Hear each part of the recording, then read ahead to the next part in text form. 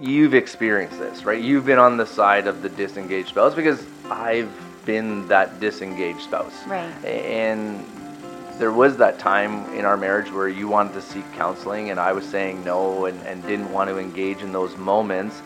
So, like, how was that for you on that side of the equation, so to speak?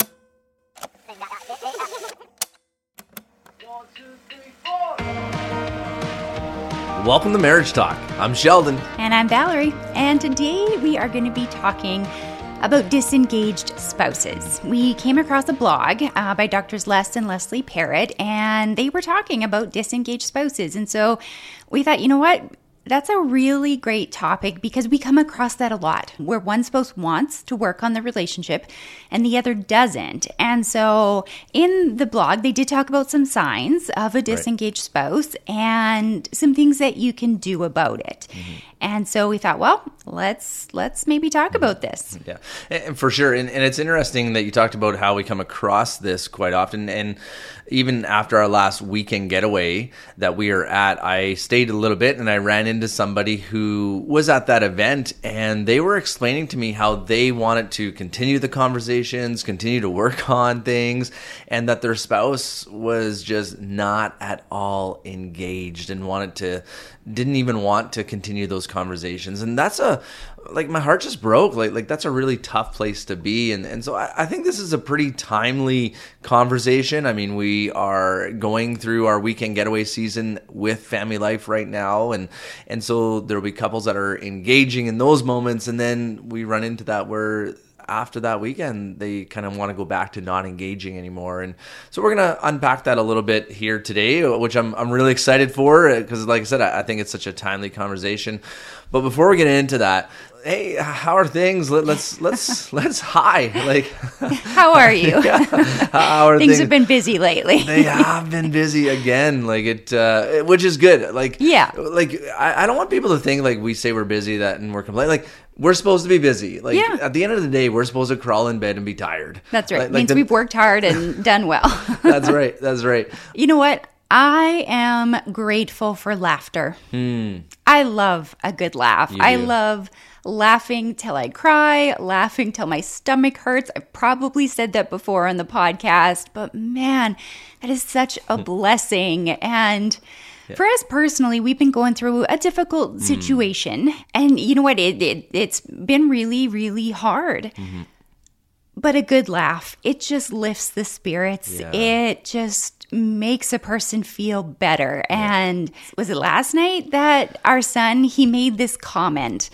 You two were driving to go shovel your parents' driveway because it had snowed. And he said something and it just made you laugh. Yeah, and it wasn't anything out of the ordinary or like a joke that I could tell. Like, you really had to be in the moment. But there was just the way he said it. The way he said it, and we have a Special Olympics group chat that we have with the team and connecting with the athletes, and there were some things going on there, and I didn't respond, and so Kieran was just like, "You're just gonna leave him hanging, Dad?" And like the way he said it, like I just bursted out laughing. It was so funny, and so did he. Like, both of us were laughing while we were driving, and I just wish everyone would have saw it because it was so funny. And then our daughter, who's at school to become a writer, one of her classes had to write a memoir or a memo. Yep. Is it memoir? Memoir. Yeah, memoir, and she wrote.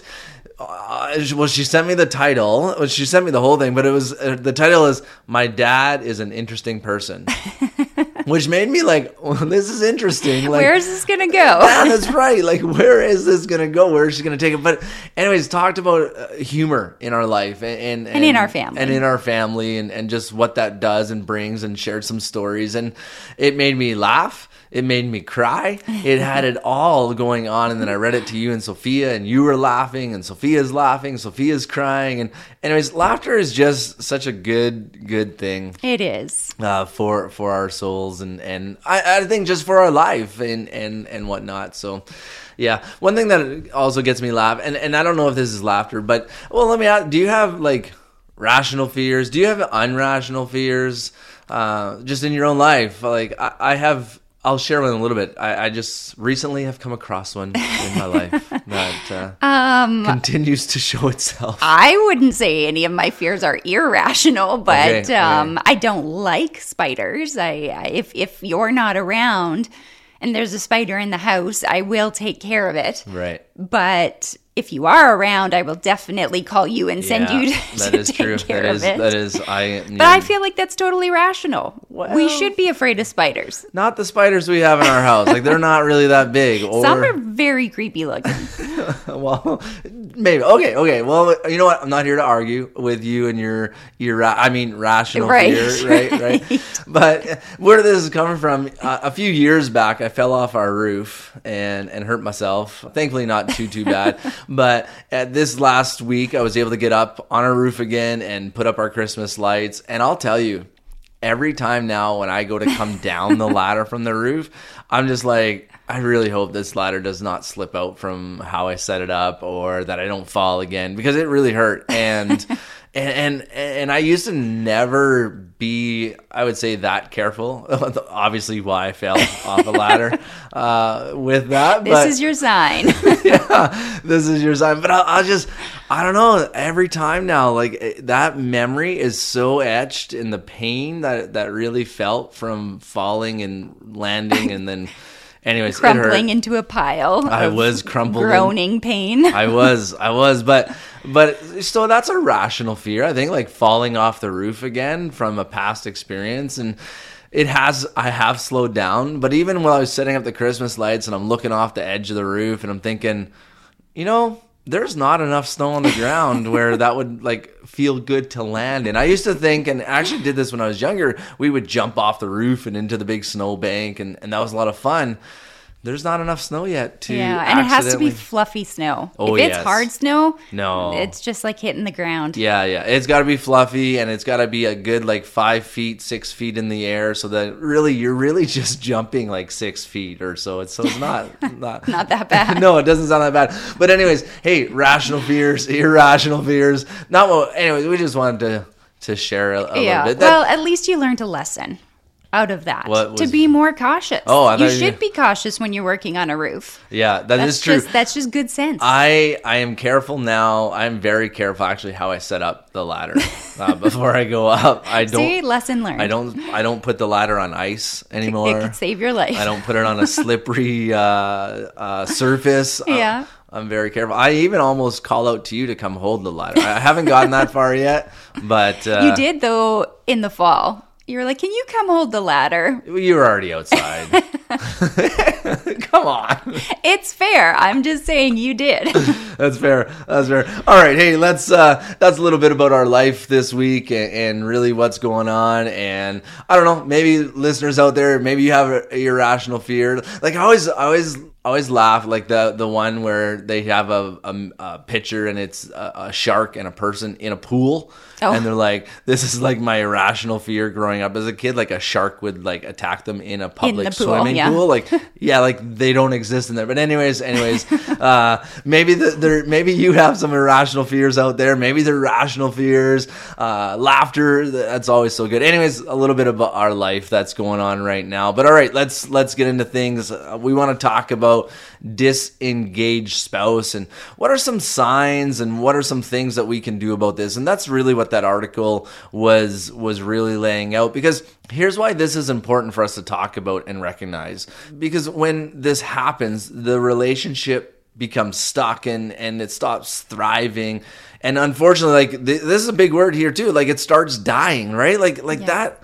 Those aren't good signs of a healthy relationship. But that is what begins to happen as one of us becomes disengaged, and maybe even both of us become disengaged. Yeah, that is not a great place to be in our marriages. Well, for one or both, for sure, to be disengaged. And it's incredibly frustrating, right? For the spouse who wants to work on the relationship, they often feel like there's nothing that they can do. They're stuck, right? And it's true that we can't make them do anything. We cannot make our spouse do anything. But we have to remember that doesn't mean that we can't do something, right? Which often we overlook that piece. Yeah, that's right. And going back to the example that I shared earlier about bumping into the person that was at the weekend getaway, like they were very frustrated with their spouse, how they didn't want to engage and continue in those conversations. There was this loss that they were explaining, and it was really, like, it just really broke my heart as I entered into that conversation. And yeah, they're just, it's difficult to unpack. And so before we talk about really what we can do about this, what would be, let's give some of those signs that the article was talking about. What would be some signs of a disengaged spouse? Yeah, the first one is they become withdrawn. Right? They don't seem to want to work on the relationship, even when you ask them to work on the relationship, to do something and engage. Right. Yeah. The article also listed about how they won't engage in difficult conversations to solve problems. They seem disinterested in spending time with each other, like with the other spouse. They have developed poor communication habits, or really they just avoid communication completely right across the board. Yeah, they could also be spending more time away from home or just closed off in another room. They're also unwilling to seek help or join you for couples counseling. And so those are a few of the signs that could be indicating that your spouse is disengaged. So we can see how this behavior would be frustrating and is frustrating. It's hurtful and it's so confusing. This person that you love and that you've made a life with doesn't seem to care about the marriage at this point in time. And unfortunately, you've experienced this, right? You've been on the side of the disengaged spouse, because I've been that disengaged spouse. Right. And there was that time in our marriage where you wanted to seek counseling and I was saying no and didn't want to engage in those moments. So, like, how is that for you on that side of the equation, so to speak? Yeah. Incredibly difficult, very lonely. It's a very lonely place to be. It's frustrating and hurtful because, again, you want something better. You want what you had in your relationship, a happier life, to enjoy one another again. And actually, I became disengaged as well because it was just too painful to keep trying, to keep asking. It was like, you know what, I'm just going to put up a wall because it hurts too much. So I'm going to pull away and just protect myself. And I did that because I thought I had to wait on you, right? Till you were ready to work on it with me. And so it felt like you were blocking those good things that I wanted. And thankfully, God showed me that I didn't have to wait for you. I couldn't make you get help or change you, but I could start working on me. And that, for me, was that breakthrough to become engaged again in our relationship, but also just engaged as a person, seeking personal health, seeking personal growth. And so that, for me, made such a huge difference. So let me ask you, why didn't you want to seek counseling? The two words that come to mind in that question, or to be able to answer that question, would be fear and shame in my life. Fear that I was going to be made out to be this just horrible person. Fear that I was going to be judged. Fear that I had to finally admit my mistakes, face my mistakes. Those were some of the fear that was going on of why I didn't want to be there. Shame from my choices, shame from then having to face those decisions. And I've shared, like, I've really struggled with trying to dig through to the root of things in my life. And I just don't like to face those things. At the end of the day, I really didn't like to do that. There was just even shame of having to tell people that we're seeing a counselor. So for me, there was just so much fear and so much shame wrapped up into all of these things. And so within that, again, I thought it was just easier to disengage. I think that's a lot of people's experience, right? It is that fear and that shame that keeps us stuck. Yeah. But I also want to say this, like, I don't want to leave it there because I didn't actually find any of those things. when we finally went to counseling, in fact, what I found as we went to counseling and as we started to deal with these things, and as I started to deal with my own things in my own life, I found freedom, and I found health, and I found growth. I found a deeper connection with you. I found a deeper connection with God in my life. And so basically what I found by going to counseling was all the opposite things that what I thought I was going to find or what thought I was going to experience. And it was very helpful for us then to be able to engage together. And for us, our counselor was our pastor at that time. He's now retired, but it was amazing because I never felt judged by him then on a Sunday morning. I never felt like the sermon was like directed at the things that we were talking about in our counseling. Now, the sermons were convicting,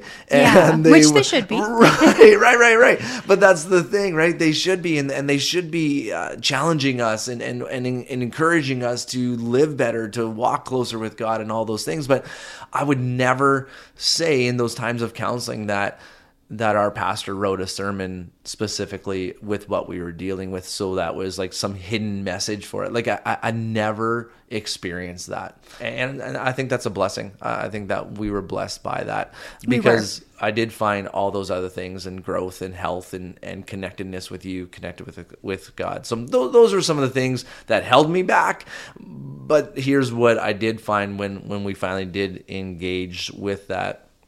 And we mentioned, earlier that we can't change anyone, but we can do some things ourselves when our spouse is disengaged. And so what were some of those things that the article listed in that area? Like what can we do? Yeah, the first thing that the article suggested, can't talk today, was to get clarity, right? We can ask our spouse how invested they are in the marriage. A question like that, it might seem terrifying to ask, and honestly, we might be afraid of the answer. Right. But it also could be a wake-up call to them, and at the very least, it's gonna give you an insight into where things currently are standing.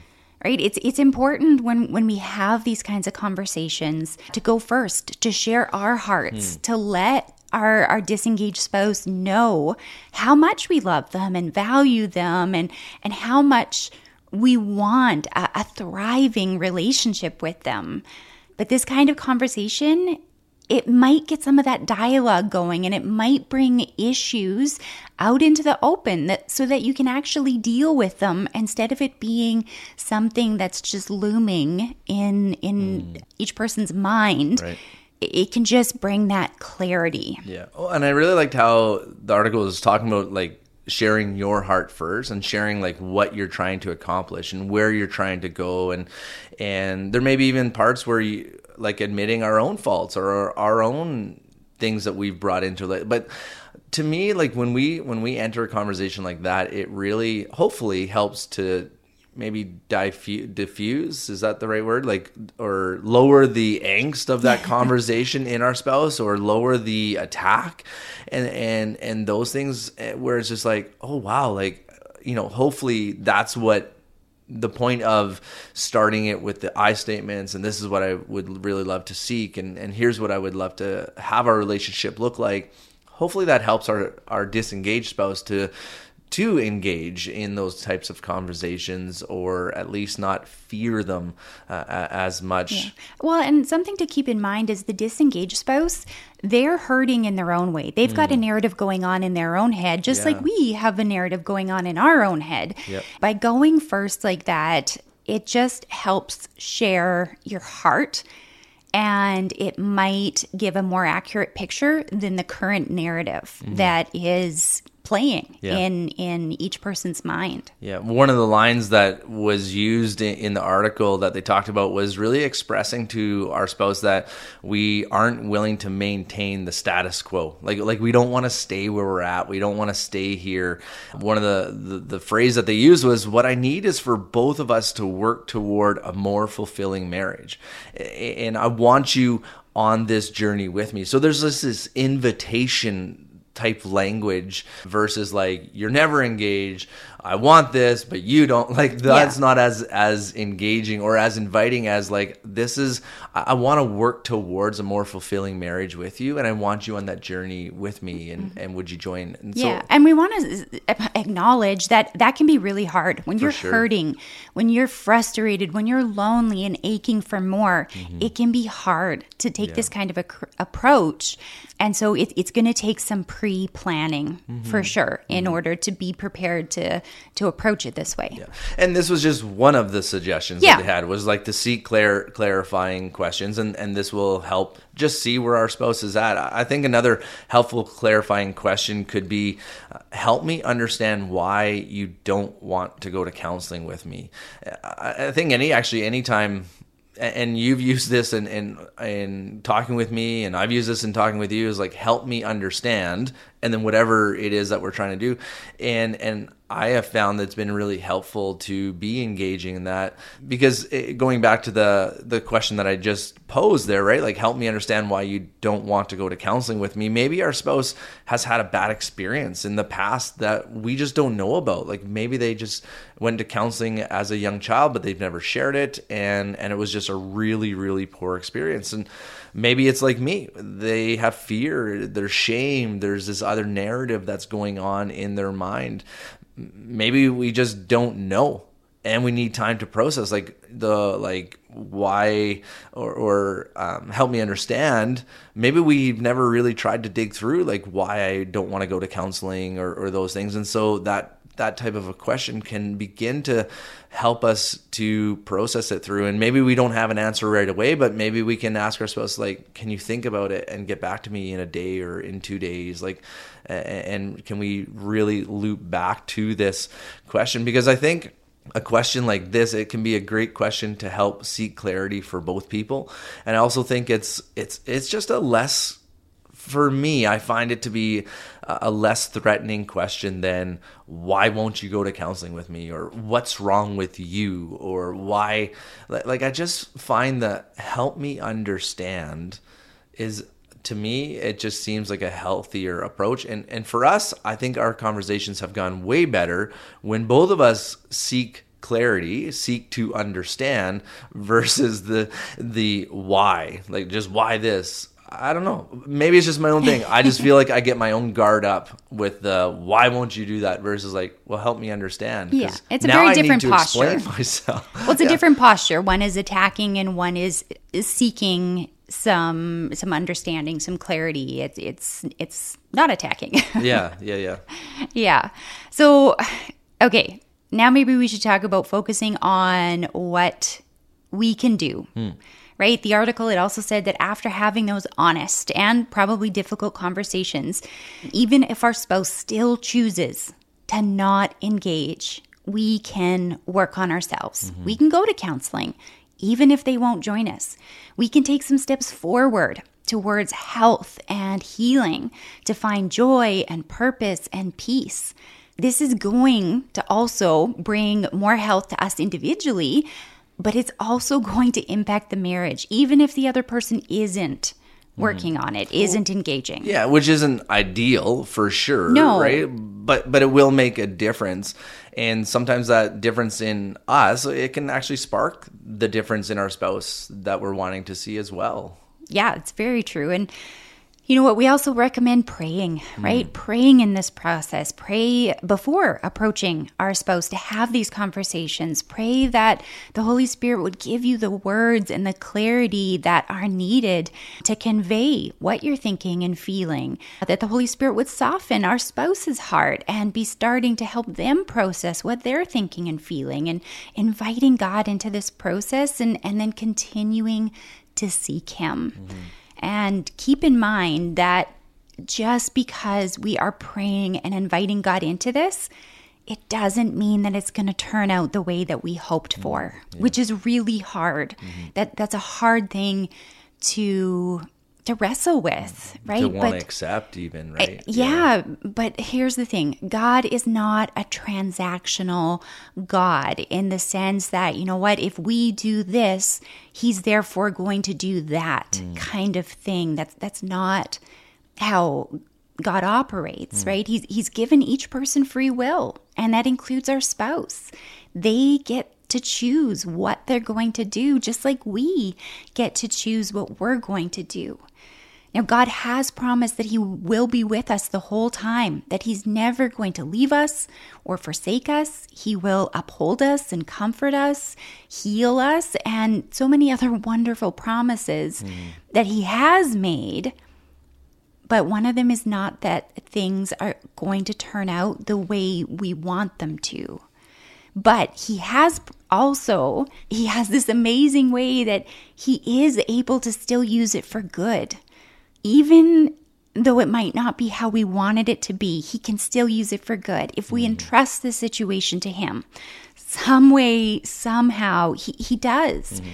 If we think about the story of Joseph from the Bible, he endured like a horrible situation with his family, but he continued to trust God. And in the end, years later, God did use it for good. Yeah. And so there is that hope that when we entrust, God will use it for good. It just might not be what we were hoping and actually praying for. Yeah. The Bible passage that comes to mind to me as we're speaking and as we were talking about this subject here is Jesus' words that we read in the book of Matthew. And Jesus says, "Come to me, all you who are weary and burdened, and I will give you rest. Take my yoke upon you and learn from me, for I am gentle and humble in heart, and you will find rest for your souls. For my yoke is easy and my burden is light." Now, I have to be honest, I don't always understand how this works. Like when I read those verses and I read those words and I don't understand it in terms of like the mechanics of it all. But I do know this in my life. And this is, I hope, where it makes sense here.